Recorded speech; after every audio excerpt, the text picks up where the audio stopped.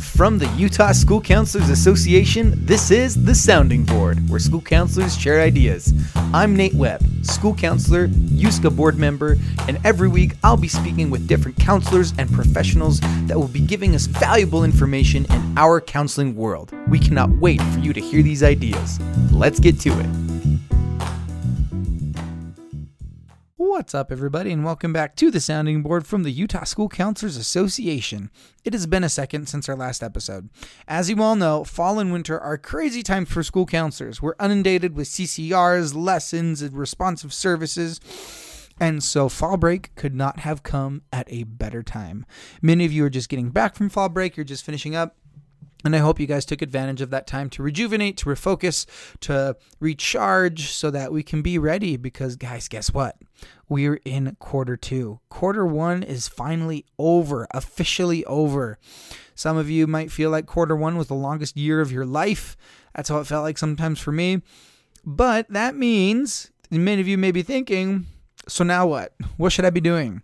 Especially high school counselors. We get caught up with CCRs all the time, and so we're not sure what to do next when there's not CCRs to do. What else should we be doing? Well, I'm going to be going over that today a little bit. Some good practices for end-of-term routines. These are just ideas, and if you're doing something different, awesome. Let us know, actually. We love hearing about the different things that you guys are doing. This is going to be a shorter episode, probably about 10 minutes, so I hope you enjoy your drive to school, whatever it might be as you're listening to this. So first off, at the end of quarter one, I typically generate a fail report for my seniors, all of my seniors, and I want to keep an eye out for a couple key things.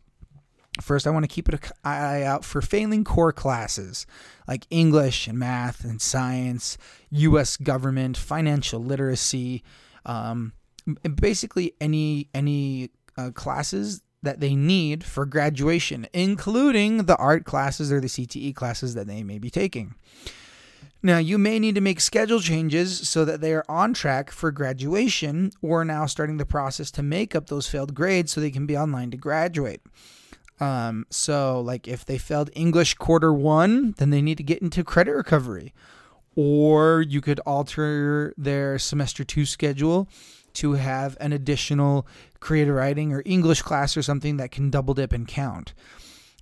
And similar with math and science and social studies and everything, if they failed, they need to make it up. And then you're going to go through and do that same fail report because we prioritize our seniors because they're graduating soon. We want to go through and look at that, make sure they're all on track for graduation, go through them one by one, and go through and look at, all right, individually, what do you need to do to be on track to graduate? And then you have that meeting with you'll come to Jesus meeting with the student and the parent to show them exactly what needs to be done so they're on track to graduate. I like to be with all of my seniors that are not on track every single quarter until they are on track. Like, all right, you're not on track, but here's exactly what you need to do to graduate. Awesome. I definitely prioritize them first. I still talk to the people that are on track because they have scholarships they're going for. They're trying to get into colleges. Absolutely.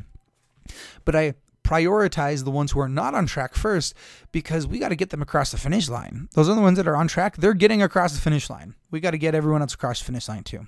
So after I prioritize and I talk about my seniors, then I'm going to go through and I'm going to do that with my juniors, my freshmen, and then my sophomores. And I do it in that order on purpose. See, your juniors, they're almost done with high school too. You know, they're at a point where if they mess up their grades, there's a lot less wiggle room. And so we want to prioritize them immediately after the seniors so that they can make sure that they're in a good spot. After that, I go down to the freshmen because they are in the position where early success or early failure can really prime them for the rest of the school year. And so you want to be looking at, you can generate a report for your lower classmen to see what classes they are struggling with. And you can see if they failed any core classes, if they failed any required classes, if the classes they're struggling with are just some of the elective classes that, not to say they're not important, but they're not going to impact their graduation status as much as others might be, and things like that. Now, let's say that someone is failing Honors Language Arts 9 as a freshman. First quarter, they totally bombed it. you should probably get them into a regular language arts section and take them out of that honors class. We want to set them up for success. Now, similarly, let's say you have a freshman who absolutely dominated their secondary Math 1 class. And the teacher's like, I think they would do good in honors math. And so you bump them up to honors math for quarter 2. Changing grade level or changing difficulty level of a course throughout the year helps kids get to a spot where they're going to feel comfortable. A lot of times we're pretty strict about schedule changes, which is good. But end of term is a good spot to do those schedule changes so that kids can be at a proper difficulty level and a proper just course level for the things that they're taking.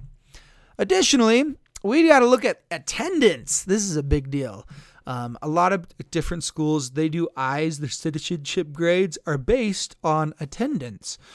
And so if we look at that and we see, Johnny sloughed class 5 days, so he got 10 I's, that means we got to make those up. And so counting up the I's and making sure that they are aware of their citizenship grades, because a lot of times citizenship grades will also dictate their eligibility to participate in extracurricular activities like sports, clubs, whatever it might be. So you want to look at that as well. Attendance is a big one. Run a tardy report so you can see those kids who may be missing more school than you think. As you look at these reports, you might feel inclined to, call kids in to talk about some of these level changes, these schedule changes, things that you felt would be appropriate. Whatever you do, you need to always involve the parent or the guardian of the child, of the student that you're making the changes with. No parent likes getting blindsided by their kids saying, "Oh my gosh, I just got switched into this class, but this counselor never told me," and they had no clue. Versus a written out email detailing, "Hey, sorry, yawning." Okay, saying, "Hey, Johnny boy here, he failed language honors math, and we recommend that we switch him into a lower level math class. I'm going to be calling him out of class to talk about that change. What do you think about that?"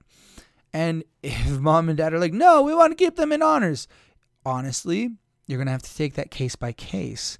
Parents do have a right to what their kid take.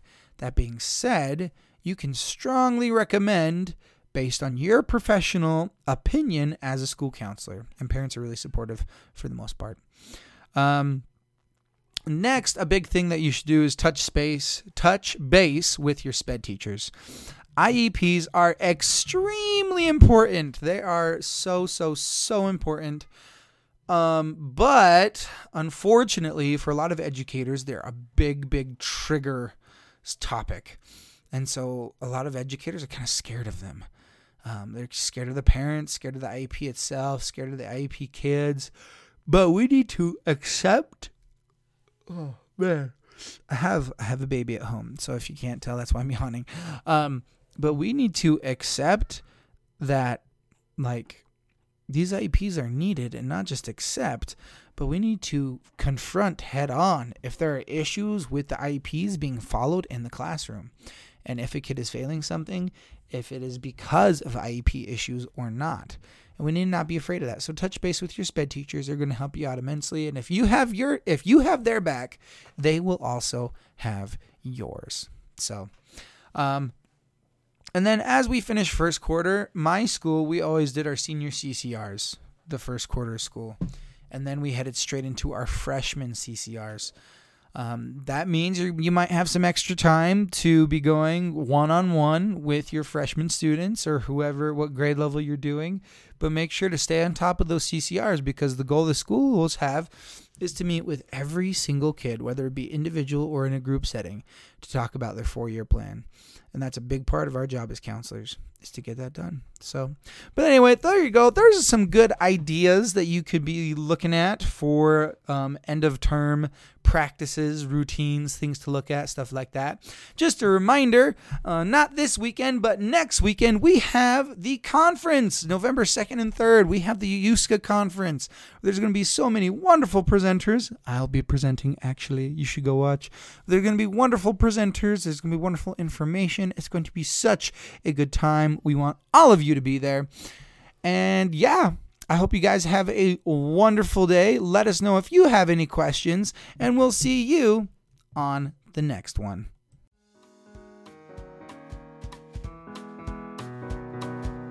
Thanks for listening to this week's episode of The Sounding Board. Email The Sounding Board at utschoolcounselor.org to send us your questions and ideas.